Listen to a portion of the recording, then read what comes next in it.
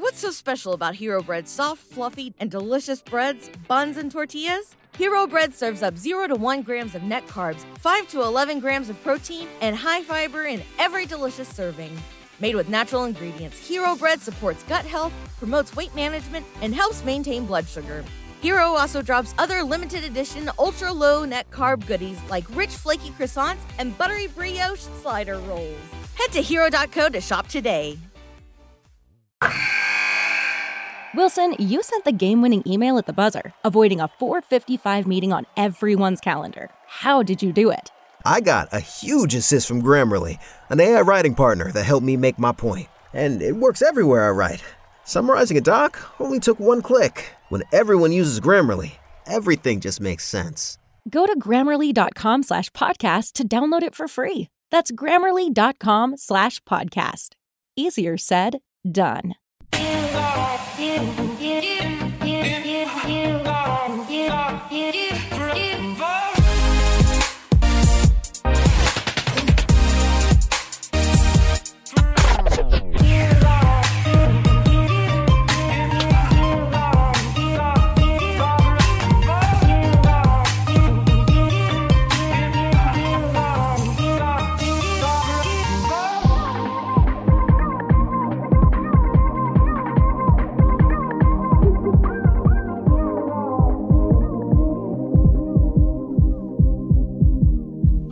Welcome, everybody, to the Lakers Legacy Podcast, where once upon a time, back in 2018, fresh off of acquiring LeBron James, we were all ready to witness the litness, copyright LFR Productions 2018.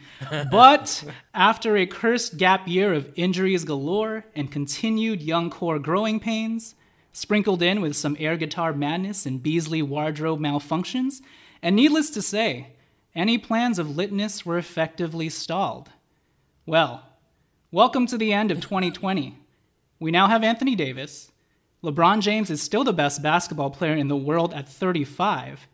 And your Los Angeles Lakers are officially the best basketball team in the world, having just won championship number 17. So given all of that, I can now confidently say, we are all litnesses.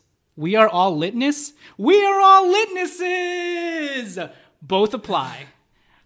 I'm your host, Jonathan Hernandez. I am joined by my co-hosts, Alan Riley and Tommy Alexander. Alan, how potent still is that championship smell on your body these days?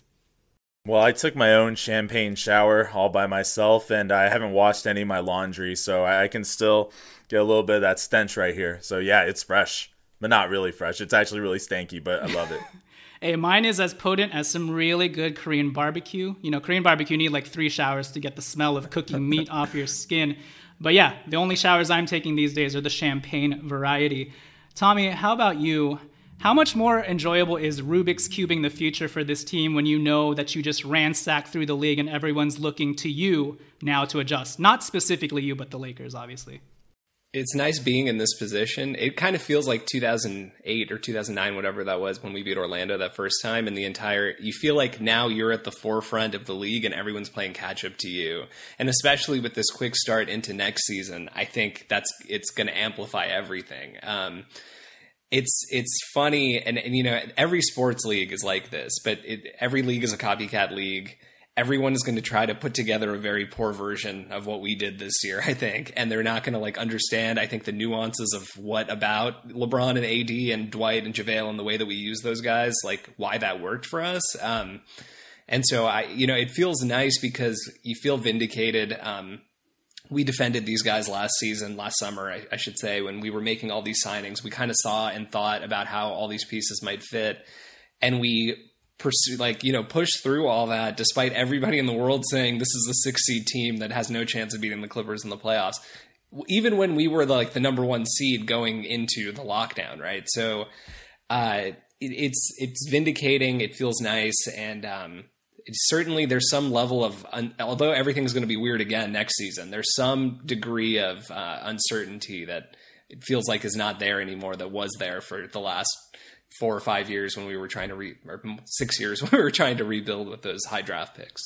Yeah, for sure. And the championship gushing and victory lapping is just beginning, and we're here today to do a whole lot more of that. So consider this podcast episode Witness the Litness Fulfilled. And we couldn't think of any better way to bring things full circle and tie this season up in a big old rainbow than by having the one and only, the Lakers film room, Mr. LFR himself, Pete Zayas. Pete, welcome back to the show. It is a pleasure, Jonathan. The quality of your writing on the intros is always stellar. So just want to give a quick round of applause for that. Call me the Filipino Lee Jenkins. No, I'm just kidding. There you go. Yeah, it's beautifully. It's beautiful. It's yes. Yeah, you always put a lot of time and thought, and it's very, very eloquent. It feels like the old days of like when journalists actually tried, and it was yeah. Sorry. Alan, great to see you as well. I hope that you rub some of that Lakers aroma onto your Dodger hat. And Tommy, you're right on, man, with like where we're going with this season. Like this celebration of this past season also comes with a hope for the future too. So it's one of those just great harmonic convergences of a lot of cool things. And just this Lakers season was just magical, and I can't wait to talk about it. Yeah, and Pete, no long drawn-out oratory masterpiece of an introduction for you this time. You are a Laker and a champion, and that's all the introduction you need, so congrats to everything that's happened to you this past year. And also, additional congrats on forming your own big three in the podcast world, signing on your third co-host of the LFR pod in Mike Trudell. No doubt a move to match up with the Lakers Legacy pod. Just kidding. Ironically... I could totally take Mike one-on-one. I'll just tell you that right now, dude. Oh yeah, I wonder who would win in a. You guys are younger than we are. Trudell can bring it a little bit. I'm out of shape and. Actual basketball wise. Yeah, like actual basketball. I'm pretty sure you guys take us, but we would try to win the physical battle. I think with you guys, yeah. Throwing some elbows, doing some old man type stuff, yeah. For sure. You definitely win the podcast battle. We are the Chinatown swap meet bootleg version of you guys. I'm Darius because I'm Filipino. Tommy's Trudell because they're both white. And Alan's just you because he can do a pretty good impression of you very early on. That's true. When you were first starting out. So that's where it all parallels and lines up. So, Pete, last intro related thing I'll say is, have you personally been able to take a step back yet and just soak it all in? Back in 2016, when you were making your first podcast appearance ever on this Lakers Legacy podcast, a fact that I will shamelessly continue to shout from the rooftops, especially now. But back then, when you were still a little nervous about unveiling your golden throat to the world, your voice a little more tremory than it is now, and you're a little more liable to come in hot towards the mic anytime you're about to spit your takes. A little more confidence, yeah. Yeah. If I had told you back then, when we were on air, that 4 years from now, you'd have your own podcast, which I predicted you'd have even back then in that first episode, but that you'd be doing said podcast with Forum Blue and Gold's Darius, and now Lakers sideline reporter Mike Trudell as well. And then on top of that the Lakers' first championship win in a decade would coincide with your first year as an official Lakers employee. What would you have thought? I would have told you, and this is how I currently feel, I am fairly certain I'm living in a simulation. And that I'm grateful. Whatever I did, they set a pretty sweet simulation for me all in all. But remember I had my hospitalization, my near-death experience. Yeah. Fairly certain I may have died at that point. And then the gods, the basketball gods hopefully advocated for me and said, we're going to let him live out the rest of his life as though he lived and got every basketball thing that he wanted. Right. And, or just about. Right. So that's how I feel about how this has gone, man. This has been a wild freaking ride. And I'm really excited. I feel a lot of, just joy and excitement about where it's going and what we can do with this. I think it's part of a movement in a broader sense to put more substance into sports coverage, and that's something that really in all of these pods and blogs and videos, we can produce them ourselves as fans, right? So the need for outside media, they're going to have to bring it. They're going to have to be good at their jobs in order to maintain their position, because you guys, myself, we can all reach anybody that we want to, and then it's up to the people to decide, this is what I like, this is what I want. And now we're choosing, and there's dangers to that too, of course. We could anyway, I can go in 100 directions with that. But yeah, man, like just this whole thing, it feels wild, and it feels like it's I don't know where it's going or where it's ending, but I'm excited about it. Yeah, well, thank you for being at the forefront of that movement to elevate basketball talk, and especially Lakers talk as well. And yeah, congrats to you and everything that's happened this past year, and we're glad to just be along for the ride with you. Tonight's episode is you're part of it. You're not along for the ride. You're part of it, man. Like the effort, the thought, and the quality of like the intros, man. Like I don't know if you took that as joking, but like they're always really good. They're always really like, you think about it, you care about it, you put thought and effort, and you've got talents. You're of that world, right? You've been in writers' rooms and all of that. Yeah. And I've always really appreciated that about the work that you do, right? And so that's why whenever you ask me to come on here, it's not just because this was my first place. Like, you guys have a really good show, and it's because you guys put thought and effort into it.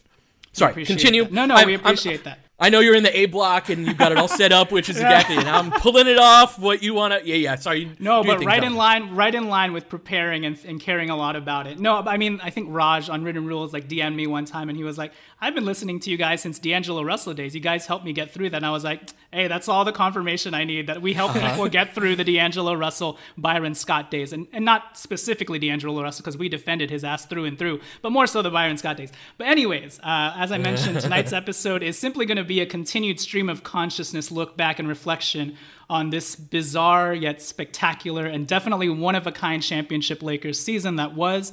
And we're glad to have Pete on here with us to shoot the talk your shittiest of shits, because we are world champions, baby. Woo! But before we get into everything, though, just wanted to remind everyone that we are the Lakers Legacy Podcast. You can follow us on Twitter at Lakers Legacy Pod. You can also watch these episodes on YouTube by searching Lakers Legacy. And you can find us on Apple Podcasts, Spotify, Google Play, and anywhere you listen to podcasts. And we would absolutely love and appreciate a 5-star iTunes rating and review. So yeah, let's talk about the season. We're not going to talk about the season potentially starting at 12/22.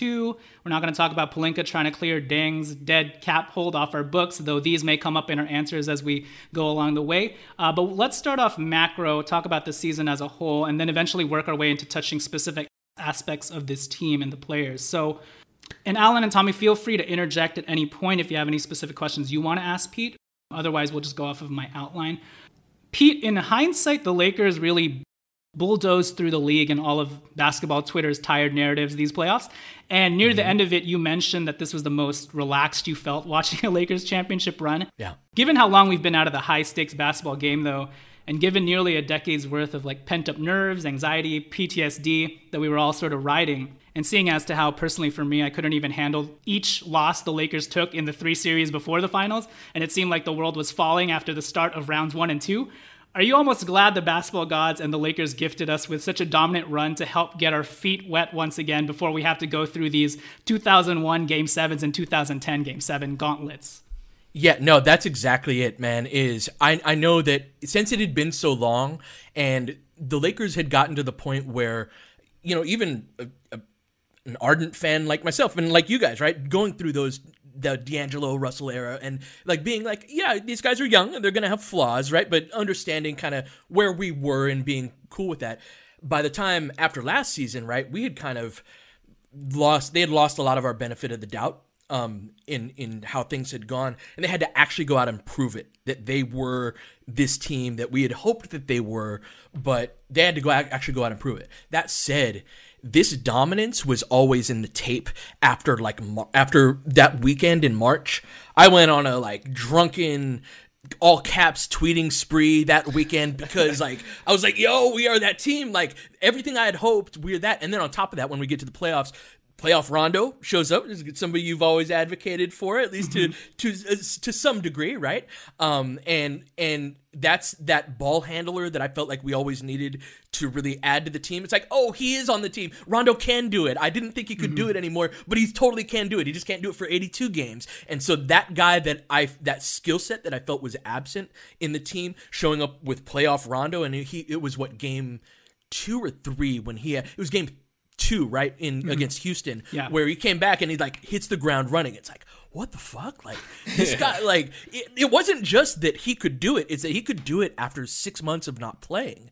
Yeah. And, like, I watched this dude over, and it wasn't just that game. And I'm like, oh, this motherfucker, like, he's got, he's really got it, right? They were right all along. He was right all along. He got every reason to give 2 middle fingers to people like me, right? But he had it. And so that one skill set, that second ball handler off of LeBron that I always felt was kind of lacking on the team, we had it all along. And so when you start seeing it on tape, you're like, oh shit. And so I'm not supposed to talk too big on Twitter, right? Like, we're not supposed to give bulletin board material as a Lakers employee to other teams, right? Oh, in the group chat, I was flagrant. At the beginning of these playoffs, man, I was like, we are about to fuck everybody up. Like, I promise you. Because that's what the tape was showing. And then we're this really arrogant team where, like, oh, we feel like we're way better than you, and then we stop trying, and then, like, we lose games. Yeah. But even while everybody was on pins and needles, I'm like, yo, like, enjoy this team right now because we're a couple tiers better than everybody else. Like, that's not what I expected either. But what the tape shows is that we're a couple tiers better than everyone, and this is like an all-time great team because that's what the actual basketball was showing us. So I'm really glad Lakers fans got that type of team because that's as relaxing as it gets, man. Like, 2001 is the only one that compares. Yeah.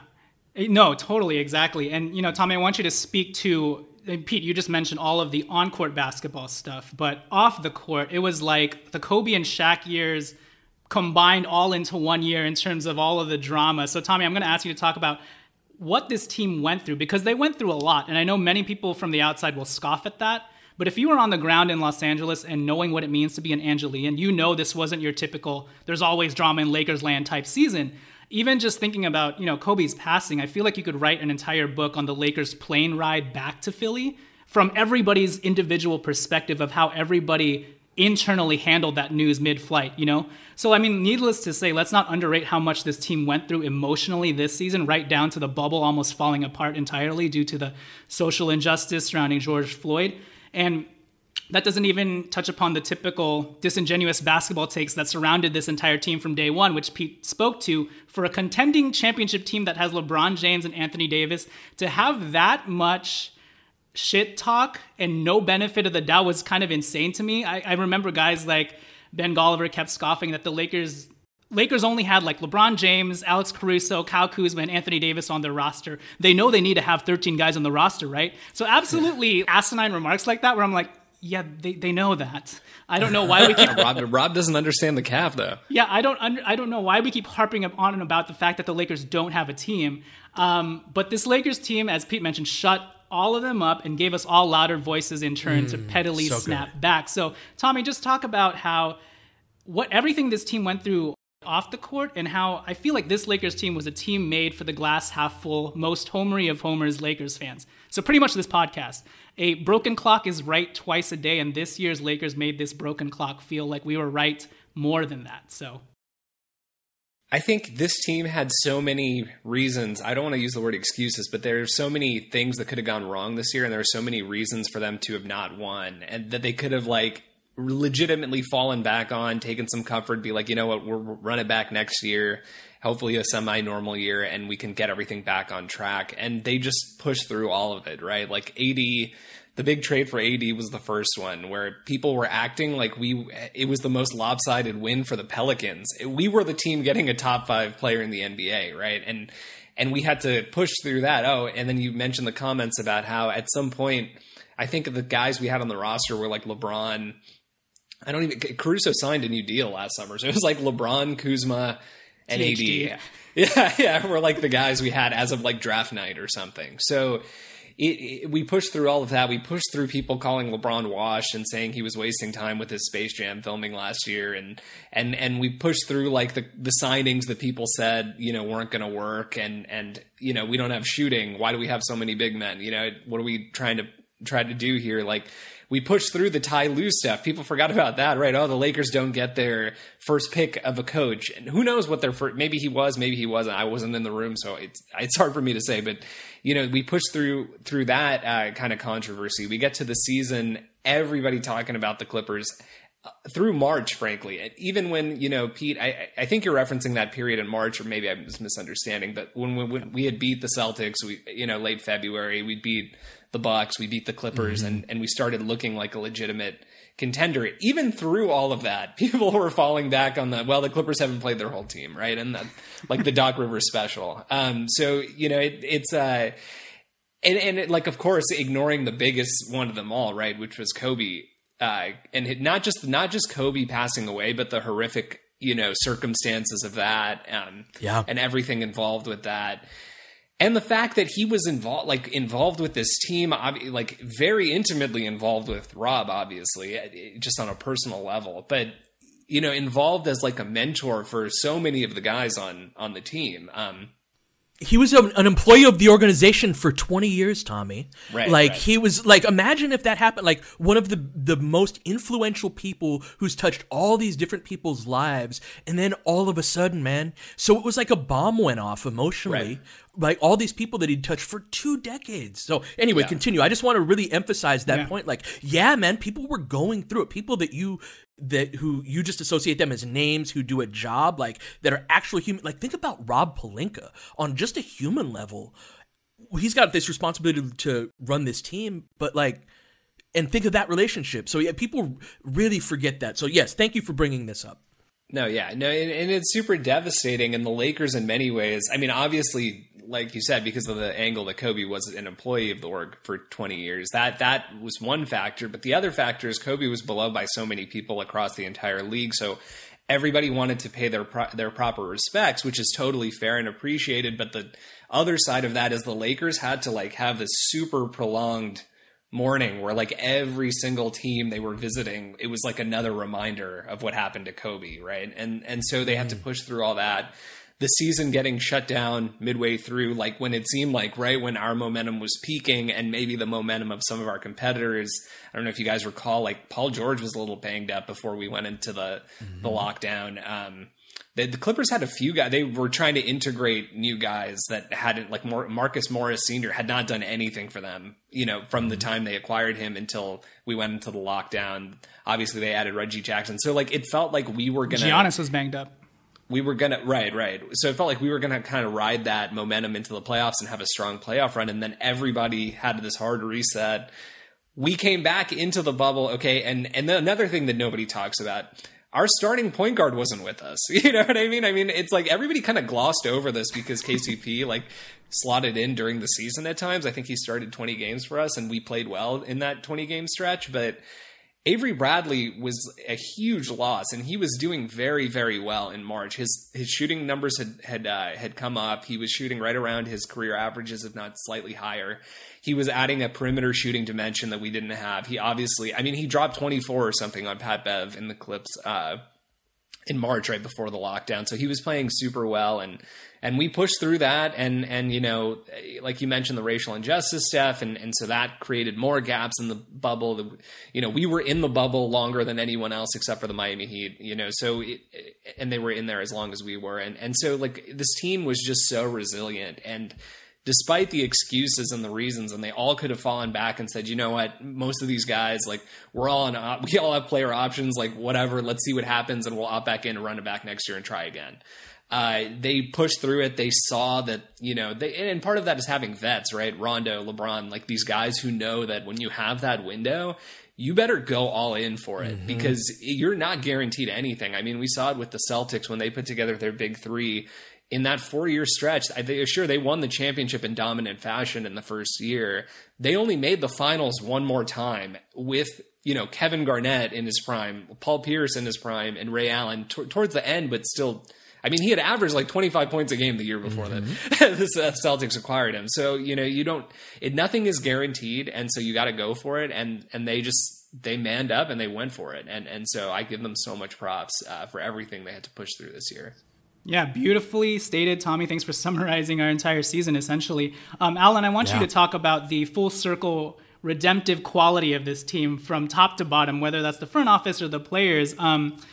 There's a 76ers podcast that I listen to called the Rights to Ricky Sanchez podcast, and it's hosted by Spike Eskin and Mike Levin, and they have a really catchy intro song that plays on their trust the process, hinky worship. And it goes something along the lines of, we were right, y'all. We were right. Even when it went wrong, we were right. But I feel like we could steal and borrow those lyrics and apply it to the Lakers team this year. Hold up. Spike Eskin tweeted that the Lakers were the third best team in Los Angeles. And then he deleted that shit. You can look this up, right? Google that, because you'll see hilarious. The Google research, right? I had that shit bookmarked. I was ready. I was lobbing that off of the backboard. He deleted that shit. I wanted that. That is amazing. Well, anyway, Spike, you were wrong. Bro, you were wrong. We were right. But yeah, I feel like that's our season. We were right, y'all. We were right. Even when it went wrong, we were right. And from Rondo to Avery Bradley to Dwight to Pelinka to AD versus the Pelicans, we were right even about all of the young core. All of them have legitimately gotten paid to this point, right? So it's crazy. And right down to, we even got our revenge redemption stories. I mean, just look at Paul George. Seems like a great guy, was dealing with mental stress and whatnot. But in terms of the basketball decisions he made, shunning us for Russell Westbrook, how's that turned out for him so far? So even right down to that, we got redemption. But Alan, last year we were talking about Dwight Howard and how conflicted you were about bringing him on.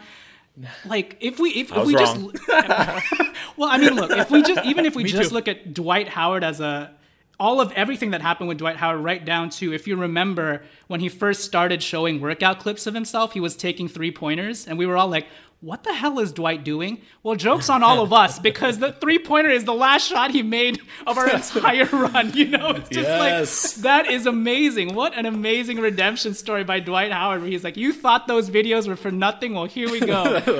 So, Alan, talk to us about how vindicating and satisfying this Lakers championship is, just in terms of how many people were counting us out, literally right down to the bitter last second, even with Anthony Davis and LeBron James on the team. So, yeah. Yeah, I think everyone can learn a lot from a guy like Dwight Howard and how his mindset has shifted so dramatically over the years, and how he talks so much about being present and staying in the moment and just focusing on what he can control, right now, and blocking out all the noise and things like that. And I feel like he demonstrated it like 99% of the time. The 1% is when he gets caught up and does his little antics or whatever. But even that is like beneficial to our team. So I respect the heck out of that guy for, being so resilient, because having that sort of shift in focus and mindset is a choice, right? And I think it just shows so much growth and maturity from him as a human being. And then to see it translate, obviously, onto the basketball court. I mean, you can see the dividends, right? And how that paid off. And you can't help but, it's so obvious that other guys on the team are going to see that, right? They're going to witness that firsthand. And that's going to rub off on them as well, right? So the young guys can learn how they can block things out too. And that's leadership. Right. And I'm not saying like Dwight Howard is preaching to the whole team or anything like that and giving these rah-rah type speeches, but just through his actions alone, he's really proved himself. So I'm extremely happy for him, like on that personal level. And, other players who've like had their redemption stories as well, or not players in this case, but like Rob Pelinka, of course. I mean, the guy's best friends, right, with Kobe for how long? And we all know that we are shaped by the people that we surround ourselves with. So if I surround myself with amazing people, that's going to help make me amazing, right? And with all the things that Pelinka had to go through, whether it's, people doubting him, saying that he doesn't know, like, the CBA, even though the guy's been an agent, right? Like a top level agent. And then of course, his best friend, I mean, like, trying to empathize with what he went through is impossible. I just cannot even imagine. And to continue to do the work, keep the main thing, as this team has said, and to see Rob in the bubble, like, closing out on defenders, getting rebounds for guys during practice, like, that shit was so inspiring to me, man. I was like, that's some real shit right there. That's amazing. So, yeah, dude, kudos to this team for just putting in the work, right? Like, blocking out all the noise and just doing the job. in every type of way, in a very holistic sense. Yeah, there's the closeouts and the rebounding for shooters and things like that. We could only bring, I think it was 35 people to the bubble. And so if you're back at home, you got all these, coaches' assistants, right, that are doing things like that. But you can't bring all the bodies, right? So everybody's kind of consolidating jobs, and like there's work to be done that was being done before, that was part of our success before, even if it's just being a coach's assistant and rebounding. But you can't bring a coach's assistant here. Well, Rob Pelinka saw a job that needed to be done. He walked in and did it. There was nothing beneath him. Right? That is an organizational philosophy that the longer we can stay focused on that, on the doing the job, the chop wood, carry water, as long as we can do that, like we're going to be in good shape, because we got enough talented people. But what becomes a problem is when your focus starts to go elsewhere, to the accolades or to any of the things that come along with that. And so Dwight's mentality shift to being present and in the moment and like just doing the work and doing the job, like, he's still got a lot of that talent, man. He's one of the great players of his generation. And so if he, one of the great players of his generation can be present and in the moment on just the small little details, that 99% of the time, like you said, man, what a wonderful addition he was to the team this year. Yeah, absolutely. And Pete, I'm going to have you speak upon the front office in a second, because you're now literally a part of the organization. But I just want to remind you of what you said on our season preview podcast last year.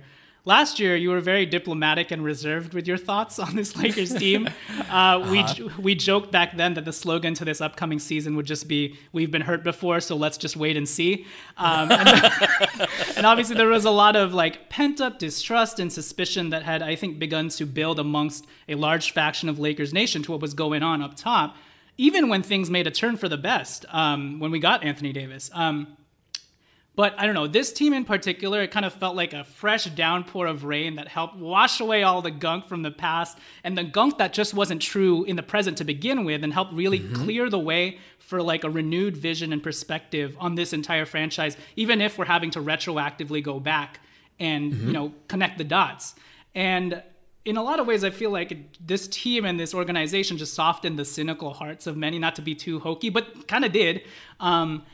And I'm not just talking about the outside media and non-Lakers fans. I'm talking about Lakers fans directly, because it wasn't too long ago when we were absolutely railing on this front office. And really quickly, I'm just going to go through. I have a list here of stuff really quickly that I can go through. And here we go. You can talk about how things have changed and how that perception has changed in your eyes, now being part of an organization tangibly. So first we had, one, LeBron James not making the playoffs at all in that injury-ridden first season with the young core. Midway through, we had the bungled New Orleans Pelicans talks where, maybe Magic was a little bit too forthright and blatant about negotiations, and everything fell apart. The locker room seemed very disjointed, knowing my name was in that talk. The team was kind of never the same after that, outside of just the injury aspects of things. And then obviously to close the season, Magic stepped down in the very brazen way that he did. There was hysteria over that and some of the things that Magic said about Pelinka, being a snake for, trying to usurp him. Even though if you dissect the situation closely, what else was Pelinka supposed to do when Magic was in the office 30% of the time? Like, was he just not supposed to do the work? And then obviously hysteria over Genie and the Ramby taking over. Then there was this whole coaching hire debacle that Tommy referenced. People saying Pelinka fumbled the bag with Ty Lue, should have given him more money. And even after the fact that Ty Lue walked away from us, I think people were even calling for Pelinka to crawl back to Ty Lue and, ask for forgiveness on his hands and knees. I think something that Pelinka and this front office doesn't get enough credit for is the autonomy they had in that coaching hire situation, where they had stipulations to that job. Ty Lue didn't want it, so they pivoted. And I think that was a smart move. Like, I don't know how they tiered Pelinka or how they tiered Vogel and Lue and Monty Williams and stuff, but they probably said, well, if Lue's not going to take this amount of money, we also think Vogel is fit for the job and he's willing to take that amount of money. Why don't we go with him? So I feel like they don't get enough credit for pivoting and having some sort of self-autonomy versus just groveling on their hands and knees like, Ty Lue, take us back, please. And then obviously the AD trade happened, a trade that people didn't think Pelinka could pull off. And granted, some of us on here even said he maybe gave up too much. But on top of that, I don't know if you guys remember, there was also mass hysteria as details of that deal were coming about, where it came out that, Plinka and Genie favored Kyle Kuzma over every other young core member and fought to keep his name out of the trade package. Even when later info told us they fought to keep his name out of the package because they had already given up so much. And if New Orleans wanted Kuzma, they'd have to swap things out of the current deal. But I think that just lends to the state of Lakers Nation at the time, where any new tidbit of information would just absolutely throw us into a frenzy once again, And then, as Alan mentioned, there was Rob presumably not knowing the salary cap after we had already gotten Anthony Davis and not having enough cap space to sign Kawhi. Then Lakers thinking of signing Dwight. What the hell are they thinking? And then Ryan West left, and oh my God, what are the Lakers doing? So all of this stuff is going on. Pete, for you, how are you able to sort of eventually sift away all of the muck there throughout the season, even before you were a Lakers employee, and then now that you are there and knowing what the organization is like from top down, and everything they've been saying about a collaborative process is very true. Yeah, I guess just tell me about that shift in your eyes. So I think it's important to start from the fact that, Laker fans felt that way for a reason. It wasn't all outside narrative from people who hated, just want to see the Lakers fail or want to get clicks based off of the most outrageous thing that you can say. I've been a Laker fan all my life. I'm 40 years old now, and I was really dispirited coming into this season, having seen, in context of the previous 7 seasons of missing the playoffs. Now, I understood. I've been through a couple of times. I remember after Magic retired, we made the playoffs 2 years in a row, got knocked out in the first round. Then we missed a year, and it was like, hey, this is where we are, right? And so even as a teenager, I knew, this is my squad. And then Jerry West drafts Nick Van Exel in the second round, trades for Cedric Ceballos, and all of a sudden we're a second round team again, and they're fun and they're young, right? So it wasn't as long of a downtime, and but seeing there were several elements of even the things that you said that I think that a Laker fan and somebody rooting for the success of the team could look at it and say, hey, in context of everything else that's going on, do y'all know what you're doing? Are we in good hands? There's nobody in the front office in their current position who had been successful in their current position, right? I should have given much more benefit of the doubt to Pelinka, even if it's strictly on the basis of this is the guy that Kobe trusted with his career. And Kobe didn't suffer fools. He entrusted his career to this guy. He must be the real deal in terms of the work, right? He can't be all con artist or any of the, right? He's actually about it.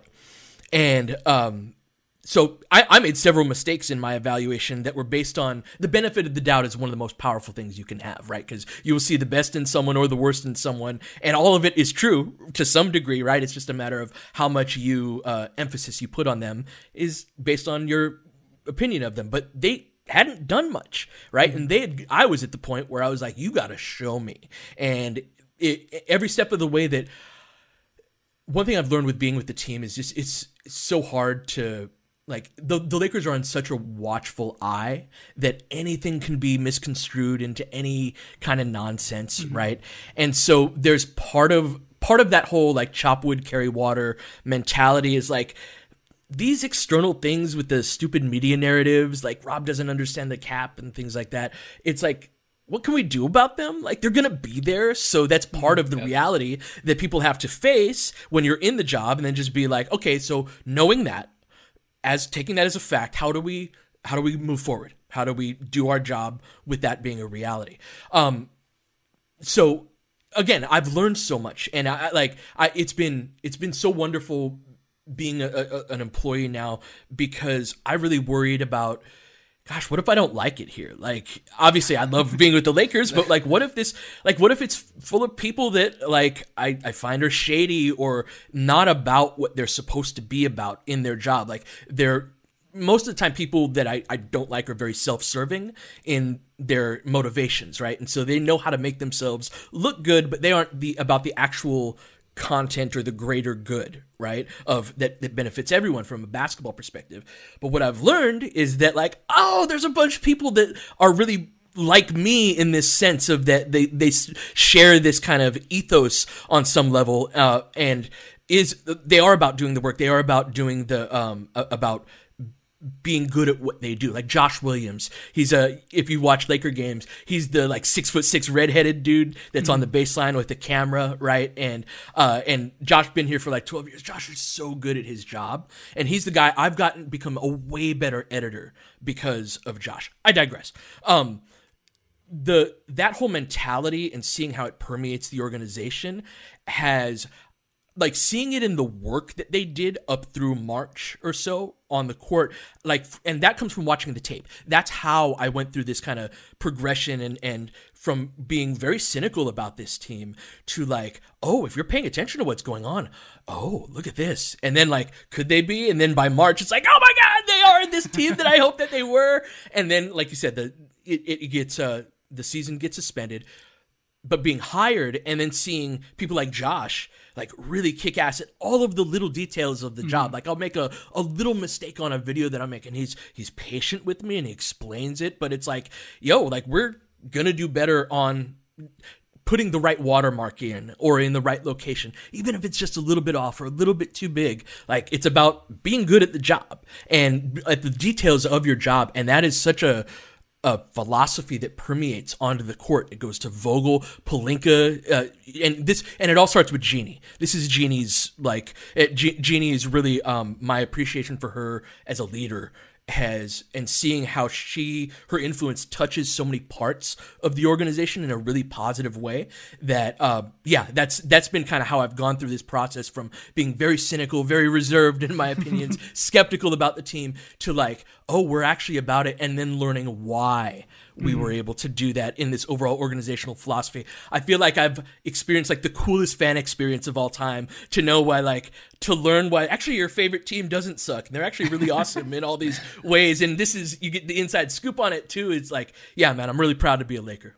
Well, everything that we were railing on this organization for early on, especially when Jim and Mitch were here about being a mom and pop shop, all of the best qualities of that actually have come to the surface. And I've heard stories before. I had like a friend that used to work for the Lakers as well, and he would tell me, you know that mailman over there? He's worked for the Lakers for like the past 20 years, and Jeannie sent his daughter like a wedding gift, or actually went to the wedding herself. You know, like that notion Jeannie of family. Yeah. Hundreds of stories about Jeannie like that. Hundreds of stories.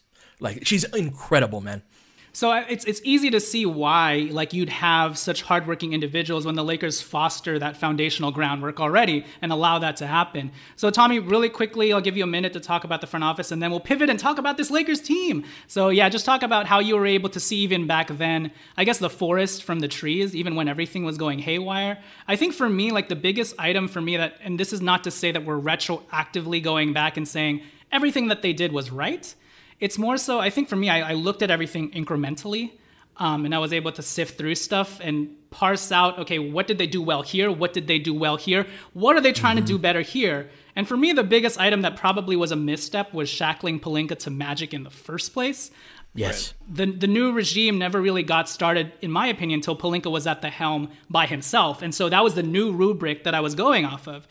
And even when Magic was gone, I feel like Pelinka still had to scrape off some of the damage that had already been done, namely to negotiations surrounding the Pelicans.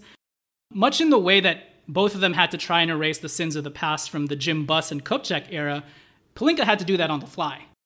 So Tommy, like, how are you able to, even in the midst of all that, just sift through the mess? So the one guy I think I always had faith in, and maybe fortunately, I guess, was not blind faith in hindsight because it all worked out. But the one guy I always had faith in was Rob. Rob is like, Kobe had such a big influence on me. Just, obviously I started watching basketball when I was like, 7 or whatever in 1996, which happened to coincide with Kobe's rookie year. And I remember not knowing anybody in the NBA except for like Michael Jordan. And I'm trying to get used to who all these people are on the Lakers because they're the hometown team. And, Kobe always stood out to me at that time. I mean, obviously he was young, so you relate to him when you're also young. You kind of relate to him for that reason. And so I've just always trusted him. Rob was not with Kobe for his entire career, right? I think Arn Tellem was Kobe's first agent. Mm-hmm. Arn Tellem, very respected, eventually ended up getting a job, I think, in the front office with the Pistons or something. And Rob, was working under Arn Tellem, and Kobe must have seen something. Kobe was not like the type of guy, particularly at like that later stages in his career, to just make a haphazard decision. He would not have left one of the most, prominent, well-known, well-respected, and well-tenured agents in the league unless he felt strongly about it. And for him to choose Rob, I always thought was a big deal. Rob is actually one of the main reasons I ended up becoming a lawyer, to be honest, because I remember sitting around thinking one day, like, I don't know what I want to do with maybe I'm getting too much off on a tangent here, but like, I'm an undergrad. I was pre-med and I just didn't see a future with that route. Right. And I'm trying to think like, what else can I do? I started thinking like, well, I wonder like what Kobe's agent, like how did he get to where he is now? And what was the path he kind of took? And I saw that Rob went to Michigan Law School. I saw that, which is a top law school, obviously. He graduated at the top of his class. He worked in big law for 2 years. And I just kind of viewed that as like, maybe if I follow a sort of similar path, everything will kind of fall into place too. So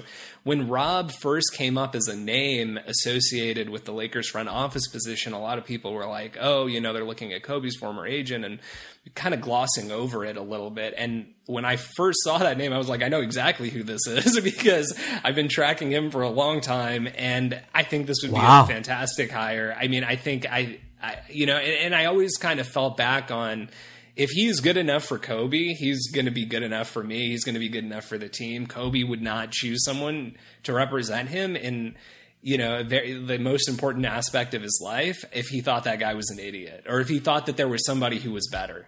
And so I always had that feeling in the back of my mind that Rob will figure this out. And I agree with you 100% about the Magic thing. Everybody loves Magic, but I mean, if you just, the things he says and it just didn't really align with like the forward thinking mindset that I sort of thought that Rob carried. So once he kind of got out of the way, I thought this is now Rob's chance to really put his own stamp on the team. I thought the signings last summer made a lot of sense, whereas the year before they weren't necessary. The year before, it felt like a 1980s, 1990s basketball guy being like, well, let's get some tough guys in here. Let's get some veterans in. Perfect. Like, yeah. I saw Lance Stevenson play in the playoffs and he was blowing in LeBron's ear. Like he's a tough defender. Like, let's get him. You know what I mean? It felt, and not to like, I know I'm simplifying it and I don't want to trash like those decisions too much because nobody really knew, but it felt like there was some nuance that was being missed. Mm-hmm. And with Rob, I felt like that was just not going to be the case. And we saw the results play out. So, despite all the noise and everything that came up this season, my faith in the front office was always, I knew that I had faith that Rob was going to figure it out, and he ended up doing it. Absolutely. They figured it out. They hired Pete. That's the biggest testament to the Lakers are doing everything right. So with that said, we'll take it to break. And when we return, we'll actually talk about this historic dominant Lakers team. All right, Alan, I'm going to pitch this next question to you. And then Pete, you can jump in as well. I feel like in our season preview last year, we talked about how I mentioned that I felt like this team was a little bit reminded me of the 2009-10 Lakers in terms of their versatility. And then, Pete, you mentioned that you thought they were kind of like the Kobe and Shaq Lakers because of their two dominant superstars, and then everybody else around them just play defense, And you mentioned back then, too, that if this Lakers were to reach the heights that they were supposed to or could, it would fall on defense and the type of team defensively they could build around these two guys. Now I have a revised version of how I frame this team to the past because I actually feel like they're a fusion of both eras. They are. They had the overpowering dominant duo in Anthony Davis and LeBron James equals Kobe and Shaq, and obviously a more egalitarian style of contribution from their role players that reminded you of those Kobe and Shaq teams. But they also had the versatility, size, and speed of the Kobe, Powell, Lamar, Bynum teams.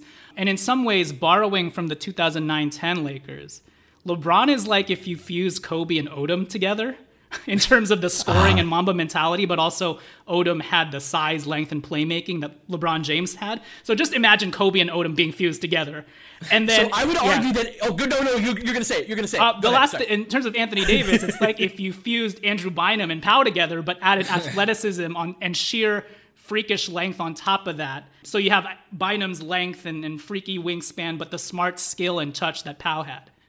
So I would say, gosh, it's almost like AD's almost like a fusion of all three. Because I was going to say Odom and Bynum because AD does some like big man things that are just like, I'm going to dunk on your face, right? Like, and so that's what Bynum had, that physicality, right? But AD's ball handling is nuts. And Lamar Odom, I remember all the way back to the Rhode Island days, right? When he played in that 1 year at Rhode Island, where it was just like, oh, dude, that size. Like, AD's got the best ball handling I've ever seen from a player at that size. And Lamar is like one of the few that are at least that tall, but AD's a bigger type of dude. So yeah, to me it was like, but your point about Powell, right? He's got that the smarts and the touch. Yeah, like especially his touch, like his shooting touch. Neither Bynum nor Odom had that. So it's, yeah, like AD's almost like all three of those dudes fused together. And oh man, what a talent. Yeah. It's crazy. So yeah, Alan, talk about this historic duo in LeBron James and Anthony Davis. And if this team reminds you of like portions of the past teams that we've seen in the last 20 years.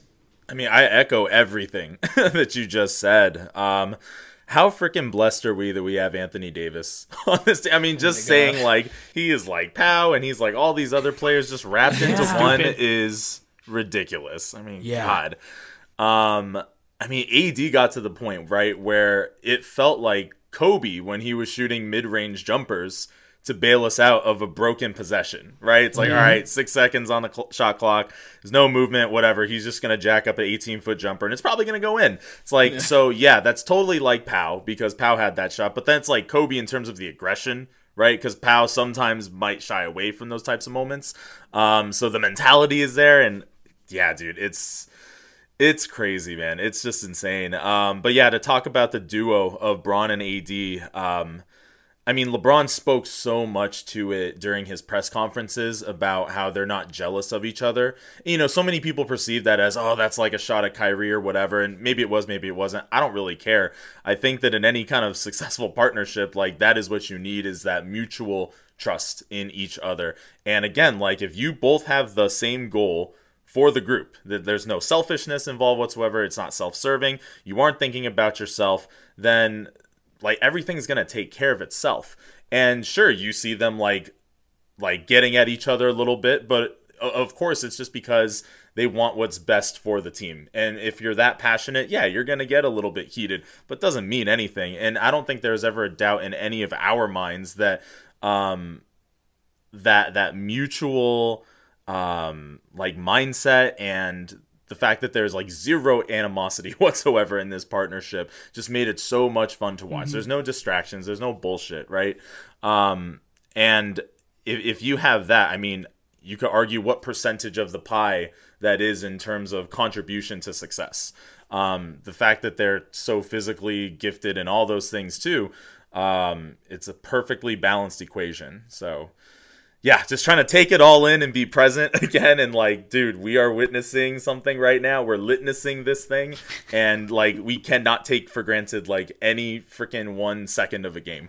Yeah, so this is the open floor area where we're just going to open it up to talk about this duo. You can talk about LeBron James or Anthony Davis individually. Like as Alan mentioned, in terms of their dispositions towards each other, I've described these two as Kobe and Shaq circa 2000, 2002 in terms of their overpowering dominance, physicality, and historical statistics.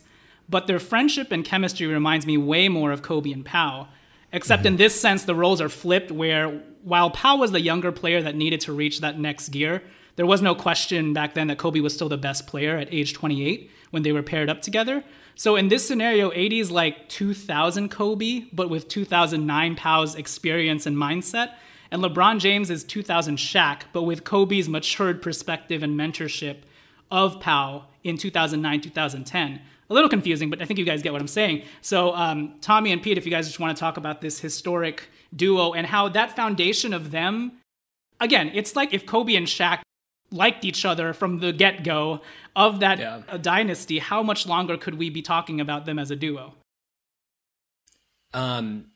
Yeah, I mean, I was going to say, I think, you know, we were talking about the copycat league stuff earlier, right? And I think for so long, it's been a big three league or a big three type of league. Like you know, you have your two guys, but who's the third guy? You hear the commentators talk about this kind of stuff all the time too, right? And I want to say it was actually... It might have been Trudell, actually. It might have been maybe on Pete's podcast. At some point I heard this before the season, but they were doing some fan questions or something, and somebody raised this issue of like, well, do we have enough, right? And Trudell's response, I remember, and I don't remember where he said it, but I remember he said, I think there's a little bit of overthinking happening. Because at the end of the day, we have AD and we have LeBron. And I think like it had been so long that two guys this dominant and that certainly that versatile had been paired together. Frankly, I don't know if ever, certainly maybe not even in my lifetime, maybe since Kobe and Shaq, and they weren't even as versatile as AD and LeBron, right? But I think there was definitely some degree of overthinking, and it's crazy when you put these guys together, everything worked out as intended. These guys are phenomenal, brilliant NBA players. They were great individually. They were great together. We should have all seen this coming, I guess is where I stand in hindsight. For me, I'm the seeing it coming. So AD is better than I thought he was, but I knew he was like a top 5-7 guy. But this playoff run, I was like, oh, like the stuff that Alan was talking about, those shots where, and so that it's funny when we were talking about like who he's a hybrid of this and that, neither of us brought up Kobe. And that triple threat game and that like mid-post type of game becomes so important in the playoffs. And because the defense is going to win some possessions where obviously it would be great if we got to the rim every time or got an open catch and shoot three every time, but the defense is trying to prevent you from doing that, and they're going to win sometimes. And so that ability to, we tried to run some shit and it didn't work, and like you said, Alan, like 6 seconds left, here you go. And a lot of times we'd do that as a first option with AD, but he's got so many of those triple threat abilities where he catches and faces, still has a live dribble, jab step. It's all this skill work type stuff where I've grown, my appreciation of LeBron's skills have grown. Like he knows how to be a powerful player and all of the technique involved with that. And I'm going to make a video at some point of just like the technique within his power. Cause it's not just like, oh, he's big and fast and boom. Like he knows exactly when to hit a guy to get the maximum leverage and get a guy off balance. So there's a whole like world of technique that LeBron has mastered that he's a different, like I got into Avatar, right? And I don't know if you guys are into it, but like LeBron's like an earthbender and Kobe is more like Fire Nation and AD, but it's like, so this like skill set, this mastery of the technical aspects that Kobe had that allowed, when you put that next to like an Avatar who's an earthbender in LeBron, like LeBron has some of that. There's nothing that LeBron can't do on the basketball court, but he's not like a mid-post triple threat guy very often. He had some play, like against Toronto, right? He's hitting all them fadeaways, but it's not like, It's not, he's got a different, am I making sense? Yeah. Like this is a different type of game. So when you've got two different guys who are like the best in the world at their different styles of mastering basketball, I didn't realize AD had all this triple threat game that he had, like to the degree that he's got it. And then at the end, if he doesn't make the right move, he's still like elevates and he's 12 feet in the air when he's shooting the fucking jumper. And so like he reaches this plane that even if you played good defense, like at some point, if he gets the ball up here, like you hope he misses, but there's not much you can do about it. And so, yeah, man, like that synergy between the two types of brilliance, kind of both radiating on the same team combined with how cohesive the defense was, man. This is like, I remember those teams before they had 20 years worth of propaganda and belovedness from the Lakers. I remember their flaws. I remember how they pissed me off. I remember how it wasn't always as pretty as we might remember it 20 years later. Man, this 2020 team is right up there with all of them. I would say right at the top, honestly. Well, LeBron James and Anthony Davis, like you mentioned, Pete, they're almost like a mosaic of all different fusions of players. And like Anthony Davis is like this new evolution of that. LeBron James was the start of that new era of this. I mean, I guess Magic Johnson was the start, and then LeBron James took it a new level, always happening. Right? There's like a new guy to do that almost every generation. Yeah. And, for me, Anthony Davis, another like fusion comp that I came up with is, I feel like he reminds me of Kevin Garnett with prime Anton Jameson, just tack on more athleticism and ball handling. Cagey in the sense that the lanky build, but his dominance defensively and his proclivity for taking mid-range J's and knocking them down at a high rate. And then Jameson with regards to Anthony Davis's slitheriness as a 7-footer, his fluid way of moving around the basket and in the paint, and all those quirky shots he puts up where he's jumping off the wrong foot, fading left or right. That was like an Anton Jameson staple, And so it's crazy that you could that you can describe Anthony Davis in this mosaic sort of way. And maybe his three-point shot continues to progress the way Jameson's progressed, where by the end of Jameson's career, he was hitting 2 threes a game on like 39% shooting. I think Anthony Davis was like 1.4 or something in the playoffs on like 38. So he may be on his way there, but even if he's not, just crazy two-way ability, and most of all, I think the word to describe both of them is just ultimate elite versatility, right? Yeah. So I guess to close this episode real quick, I just want to touch upon some other contributing players that helped LeBron James and Anthony Davis on their quest. Pete, I heard you like analogies. I heard your show loves analogies. Alan has an analogy for you with regards to Rajon Rondo, so I'll let Alan take it away. Oh, Lord, here we go. All right, so Rajon Rondo is like that kid that you go to school with and never turns in the homework. Right, he's kind of daydreaming during class, but you know he has all of this potential. Like, man, if this person just applied themselves, they wouldn't be getting C's and D's. They'd for sure be getting A's, and they'd be crushing it. And then all of a sudden, you have like a midterm, final presentation, whatever it is, and they blow everyone out of the water, and they step their game up when it matters most.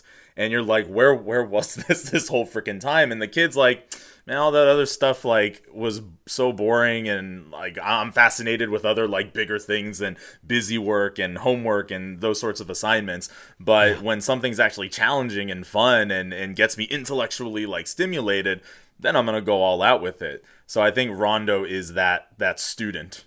And we've all had examples of that student. But Pete, to add on top of Alan's analogy, I have an analogy of my own for playoff Rondo. So Pete, I don't know if you've ever started a serialized show or a movie that's one of those mysterious thrillers where by intention you have no idea what's going on at the start. Or, like a psychological thriller where you're shrouded with questions for the first like 10 episodes. You know the director, you know the writers of the show, you know the resume is impressive. But given how the show started, where you're left with more question marks after each episode than answers, and on top of that, you're not even sure if any future answer is worth slogging through this series of episodes. You're like, okay, this is episode 15, and I'm not even sure if I'm enjoying myself in a vacuum with each episode anymore, right? And so, at this point, though, you've watched 15 episodes. You may as well see this thing through. And then, in the last 4 episodes of the season, or maybe even the last 15 minutes of that movie, here comes the twist. Here comes the payoff moment that unlocks and unravels the entire season and connects all the dots. Nay, connects fours all the dots, forcing you to reframe how you viewed episode 1 all the way till now. So even though it seems cheap that a few episodes or just the last 15 minutes of a 2-hour movie would completely change your mind about the whole film or series, it kind of was all worth it. It was worth it for that payoff moment. And Pete, it was worth it for that payoff Rondo moment that makes the whole awkward, weird season and movie make sense. So Pete, talk to me about your revelations with playoff Rondo. So yeah, I'm going to start with yours and then I'll address Alan's, right? So no, we were not starting on season 1 of Rondo. I loved Rondo. Like as much as I could love a Celtic, I was like, that dude's fucking awesome, man. He was like, you know, my meager playing career, I played as much basketball as my talent would let me. And I was able to sometimes at some point there was a breaking point, but I was clever, right? Like I knew the passing angles that I needed at my small size to get around that big that would have sent that shit into the 10th row if I tried to shoot that, or how to put my body into a big so that I could finish around the rim without him blocking my shot, or how to use a ball fake and who would bite on it and who wouldn't, when to make that swing pass, when to attack the closer. Like I knew like the things that I had control over, I knew at a younger age, right? So I could like hang in places where athletically I didn't quite have those gifts. So Rondo is one of the patron saints of players like me, right? The guy that didn't quite have the same physical gifts and I could shoot a little bit, but I wasn't a great ball handler, right? But he figured the game out in a way that exceeded, like obviously he's got physical talent too, but he's not like never been the high leaper, and the game has changed significantly since he entered the league. His type of point guard does not really exist that much anymore. And so Rondo was always a guy I really admired for, I knew how brilliant he was. There was not some I knew exactly the guy that Rondo was and really loved him as a player. He was the best player in multiple playoff series when he was younger. What I thought the TV show was like a Walking Dead type thing, where at some point you're like, I thought we had like it was over, right? Like it was like, yo, this shit went off the rails. It ain't coming back, right? So we were not starting on season 1 with Rondo when Rondo got here. I thought, and I am happy to see that you're right, that the dots did end up connecting, that he still had it, that he was still able to tie all of that together and have it all make sense, where at the end of this year, I'm like, oh, he was saving himself for the playoffs. Of course he was. He's getting older. He's got injury issues, right? He only got so many of these left in the tank. I've seen enough vets but he can still do it when he needs to. As for Al, go ahead, please. Go ahead. Please. I was just going to say the parallel to Rondo in the first part of my analogy would be to the writers and the directors that you've seen before, but they're starting a new show, and you're just not sure if this new show, even though you trust the resume, makes any sense, and if they're over the hill writing and directing at this point. So that's it, right? That over the hillness, and that's not an insult to Rondo or anyone else. That's part of it, man. I feel myself getting older. I get it, but that's part of it. As for Allen's, like I was that student, right? Like I didn't go to college. I was like, I'd be finishing my homework like on the bus, the last like, let's turn this bullshit in, and like, you know, like it was, yeah. And so I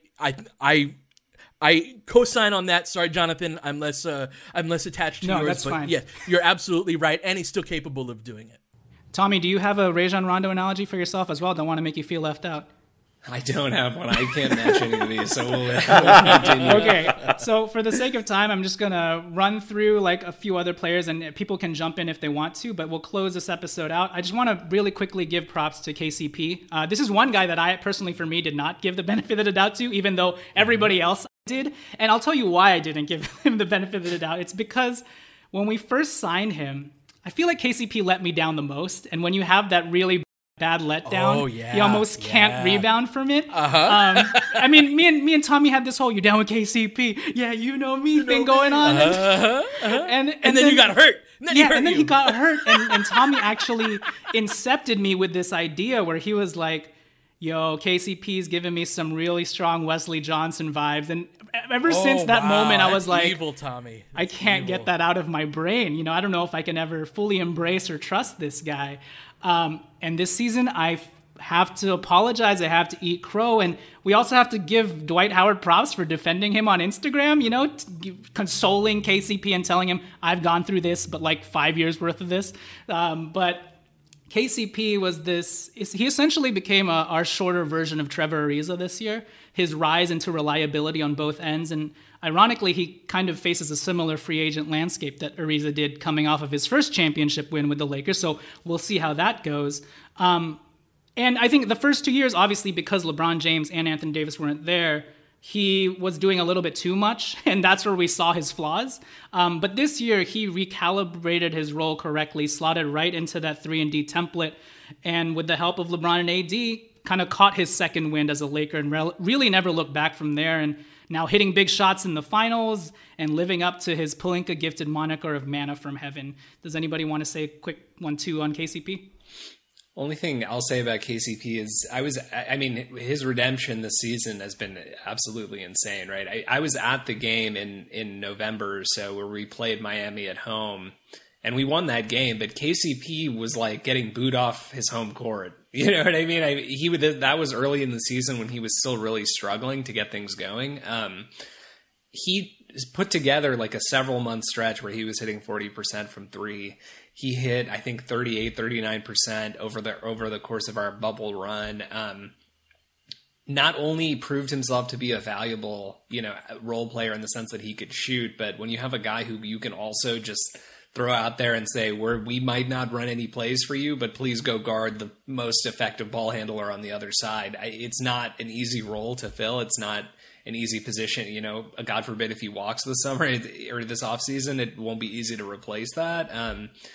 But, just endless props to KCP. I hope Clutch and KCP remember that we drastically overpaid him a couple of years ago, and hopefully they give us a little bit of a discount this year, but I'm not optimistic about that.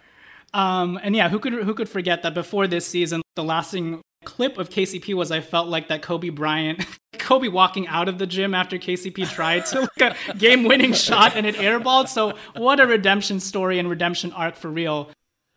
Tommy and then Pete, I know you want to talk about Alex Caruso really quick. Alan, talk about Caruso really quick.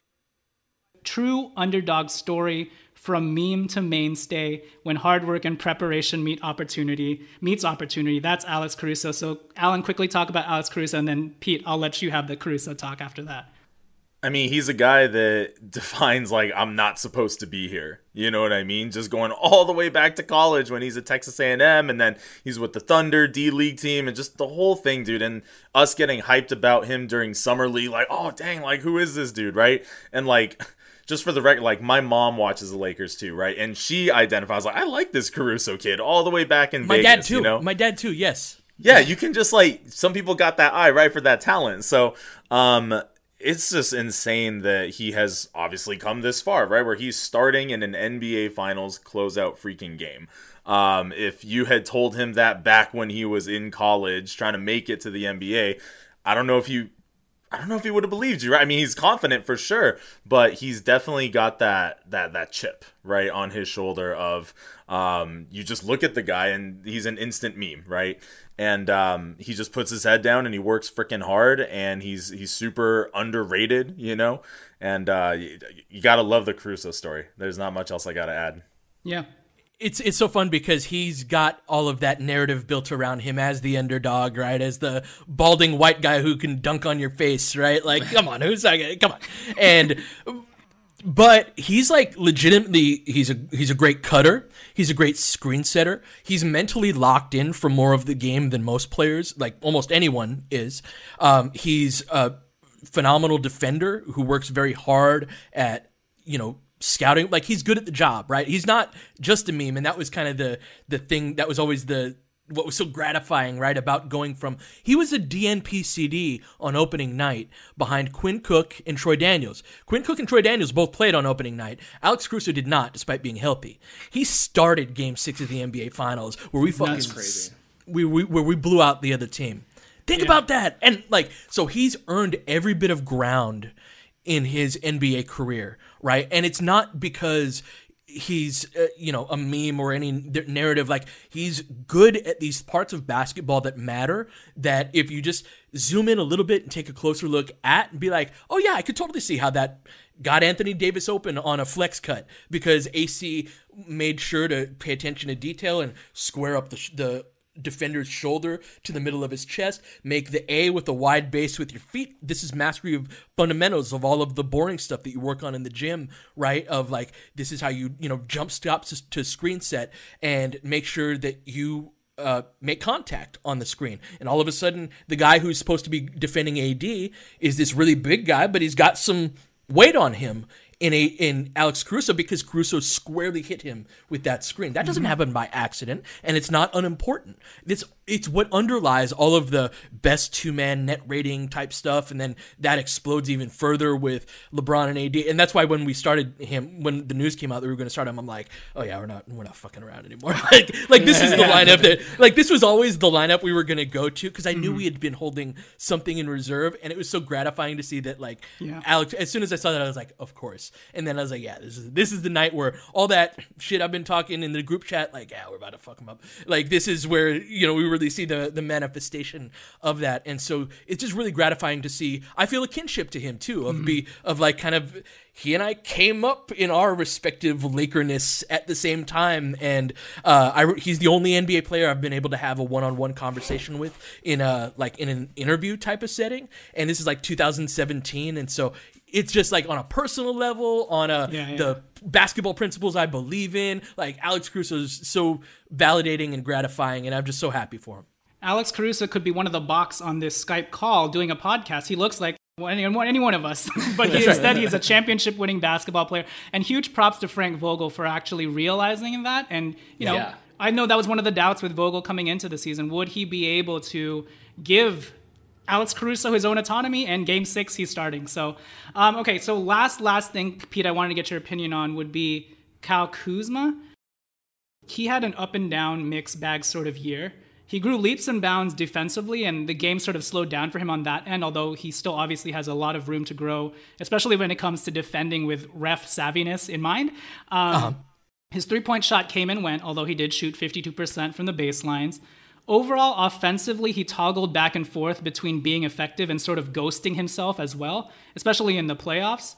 Granted, he had a huge role reversal this year from averaging 19 points the season prior to having to really adapt and adjust to playing with two superstars. And I think out of anyone this season, you could probably see Kuzma's gears turning the most when he was out there, kind of overthinking too much and almost trying to not make mistakes versus being aggressive and decisive, which in turn made him make more mistakes. So I just wanted to get your thoughts on Kuzma and his role on this team moving forward. In a lot of ways, I feel like Bubble Kuzma, and I'm speaking more so during the reseeding games and then the first two series against the Blazers and Rockets, Bubble Kuzma was an extension and continuation of what we saw from him with Team USA, where he was fully bought in, was playing great defense, shooting the ball well from the outside, and was just this ultimate glue utility guy to the point where if he hadn't sprained his ankle back then, he probably would have made the final cut, right? So I think one thing that I think if I could play armchair psychologist with Kuz a little bit, I think Team USA and having to play with other stars set him up well for this year. I do think he kind of psyched himself out, though, at times and used the I'm just fitting in mantra as an excuse to fade into the background sometimes and fall into that trap of being timid because he didn't want to make any mistakes and he'd eventually frame that as him just accepting his role. But I think we've seen when Kuzma's been effective, even when he's not putting up buckets and when he's just versus when he's just like flat out floating on the perimeter. So I think for me, if he could find a better balance moving forward of knowing like what it means to be a valuable supplementary player while still being aggressive offensively and channeling some of his like rookie sophomore year coups and just like not psyching himself out so much to the point where he's afraid to do anything wrong. I think that's where we'll get like the most optimal level of Kuz, this two-way player in Kuz that. And maybe he eventually more resembles Trevor Ariza with a little bit more upside, but that's kind of all this team needs. So just your thoughts on Kuz in general. Yeah, Kuz is a rhythm player, right? He's at his best when he's flowing and decisive and learning really how to play championship caliber basketball and all of the little micro decisions that I was just giving Alex Caruso praise for. Learning how to get better at those things really engendered a lot of the I have to think right now about like what am I supposed to do on this play rather than just letting it flow. But we did see in the seeding games and at points of the playoffs that he became more decisive and more comfortable in those spaces. And so we saw a lot, especially early on, a lot of like impressive two-way games, right? I think that as the playoffs got on, the level of defense increases to the point where it overwhelmed his skill set. Like he needs to become like a more knockdown shooter in his role. He needs to, when attacking his closeouts, like he needs to understand the right pass to make better. And so there's film room development as well, where just like the level of basketball kind of exceeded where he's at as in terms of his offensive skill set. And so he would come and go, right? And a lot of it would depend on whether or not he had that corner three in that particular game. A lot of those flowing fast break, even though we, because of our defense, were able to still get on the break more than most teams are in the playoffs. And Kuz benefited from that. I think that he will be able to hit the ground running a little bit more because he will be thinking less and less like he knows the things that he's supposed to be doing. And so I think that next year, year two, when he's not as in his head and can be more decisive and reactive, I think that you're going to see a better offensive year from him next season. Yep, totally agree. Well, Pete, thank you so much for joining us. Why don't you close us out too and just talk about how good this Lakers team and this front office can be into the decade. I remember last season as well, you were worried, or I guess you felt like we could have had our cake and eat it too in terms of building out a long dynasty if we hadn't given up so many pieces. But seeing how this year played out and just more focusing on LeBron James and Anthony Davis, and I also don't want to overlook the fact that, at least personally for me, I'm still amazed that for a good few hours in that Game 5 game, I thought we had lost Anthony Davis, and I thought the Lakers curse was back on, and I was like, Dude. This may just never line up ever for us. You know what I mean? Like, we might win the championship, maybe, but at what cost?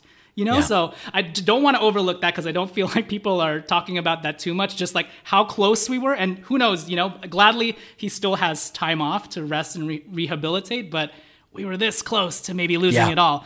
But we dodged a bullet there. So now looking at LeBron James and Anthony Davis and how they both can kind of rejuvenate each other in different respects, Can LeBron James be Anthony Davis's David Robinson to Tim Duncan? And I guess in another vein, can LeBron be our Tim Duncan to AD's Kawhi Leonard? And then this being the start of a really solid foundation that we can really build out much longer than even the Kobe and Shaq era. I don't know if we'll win as many championships, but the sustained period of contention might be there. Yeah, absolutely. Because so much of, especially in the finals, seeing LeBron turn it up to his max capacity, so many of his buckets were a result of being bigger than you and being a ball handler, right? Like if you can dribble and you've got a size advantage, you can get yourself to the basket whenever you want because you're sealing with forearms, with arm, like all legal moves, but that technique of power that LeBron has really mastered. He could really get to the front of the rim against big, like Jake Crowder is no slouch. Like he's a solidly built guy. Same with Jimmy. But LeBron was working his way down to the basket, not always with speed, which he still has, but that will degrade more and more. But the idea of LeBron being a championship caliber best or second best player on the team till he's 40 doesn't seem as really far-fetched because of how, like, all of this is, like you said, we almost lost it all with AD's injury. So that is kind of the eternal fundamental flaw of if either of them get hurt with anything major, this all comes crumbling down, right? So, but if they are able to stay relatively healthy, then yeah, we've got a window, man, because AD is that dude on his triple threat stuff. He's going to get better at making passing reads, which is really, to me, the next and last. Like, he creates so much advantage. Can he take advantage of it, as a passer? And he's gotten better at that, right? Like, he's much better at that than he was at the beginning of this season. The ceiling for that, like, yeah, between those two, if you can get guys that can defend and make open shots, like, basketball's not that complicated. And so if you got those two dudes as kind of like the avatar, the Earthbender and AD Fire Nation with his triple threat ability, right? Yeah. Like, and they're both avatars, right? Like, just be able to do the basics of basketball, set good screens, cut, make open shots, play defense. Like, it's got a dynastic potential to it. But we got to focus on the work. Yeah, and LeBron James' career playoff low in minutes with 36 minutes per game. His next lowest was 38 with Miami back in 2014 when he had Wade and Bosh. Just insane to think about. Also insane to think about the fact that LeBron James is literally the oldest player on this team, but he's also the best. Tommy, just around the horn, 30 seconds, your closing remarks on the future of this team. I think, what Pete said about the injuries, that's obviously the big thing. LeBron's the oldest guy on the team you just mentioned. If we can keep him healthy, if we can keep AD healthy, this team has limitless potential because a lot of the other guys, I love the team from last season. I really hope, especially because of the quick restart, that we bring most of those guys back. And I think we will, but it's comforting knowing that at the end of the day, you're left with 2 top 5 players and you just need to surround them with other help. And I think it's crazy to me that we actually have our first round pick this year and most likely we'll have it next year based on the vesting or how that pick is going to vest. And so, we can continue to add some youth into the mix. You're always going to have the ring chasers and LeBron's friends who are going to want to jump over and try to join. So I'm definitely optimistic and just fingers crossed that we keep everybody healthy. Alan, rah, take us out. Yeah, it seems very sustainable, right? And the thing is, LeBron can become whatever kind of player he wants to be in the coming years. Like there's that one legendary season where Wilt Chamberlain, right, just focused on leading the team in this statistical category and that statistical category, and like LeBron can do the exact same thing. So you'll continue to see his game evolve, and by doing that, you think that he is preserving himself physically there. So then when he does have to really turn it on, like, he can still do it. He'll have gas left in the tank. So, yeah, the team's very malleable. We have a very, very solid foundation, and super exciting. Awesome. Thanks, Pete, so much for hopping on and spending this much time with us. It feels like we could still keep on going, but... Super fun. I had a blast. Yes. Pete, if you want to plug anything, just kidding. You don't got to plug anything. Everybody knows where they can find you. And maybe someday we can find you at the Lakers facility, like literally there in person, in the physical manifestation in your flesh. So we can only hope for that in the future. Wear a mask. I know, wear a mask. Yeah. Please vote. I want to walk into work as a Laker, please. Damn it. You know the drill. So yeah, Pete, we'll let you go, man. Thank you. This was so much fun, guys. Thank you. This is great. LFR times LLP, everybody. We are all witnesses!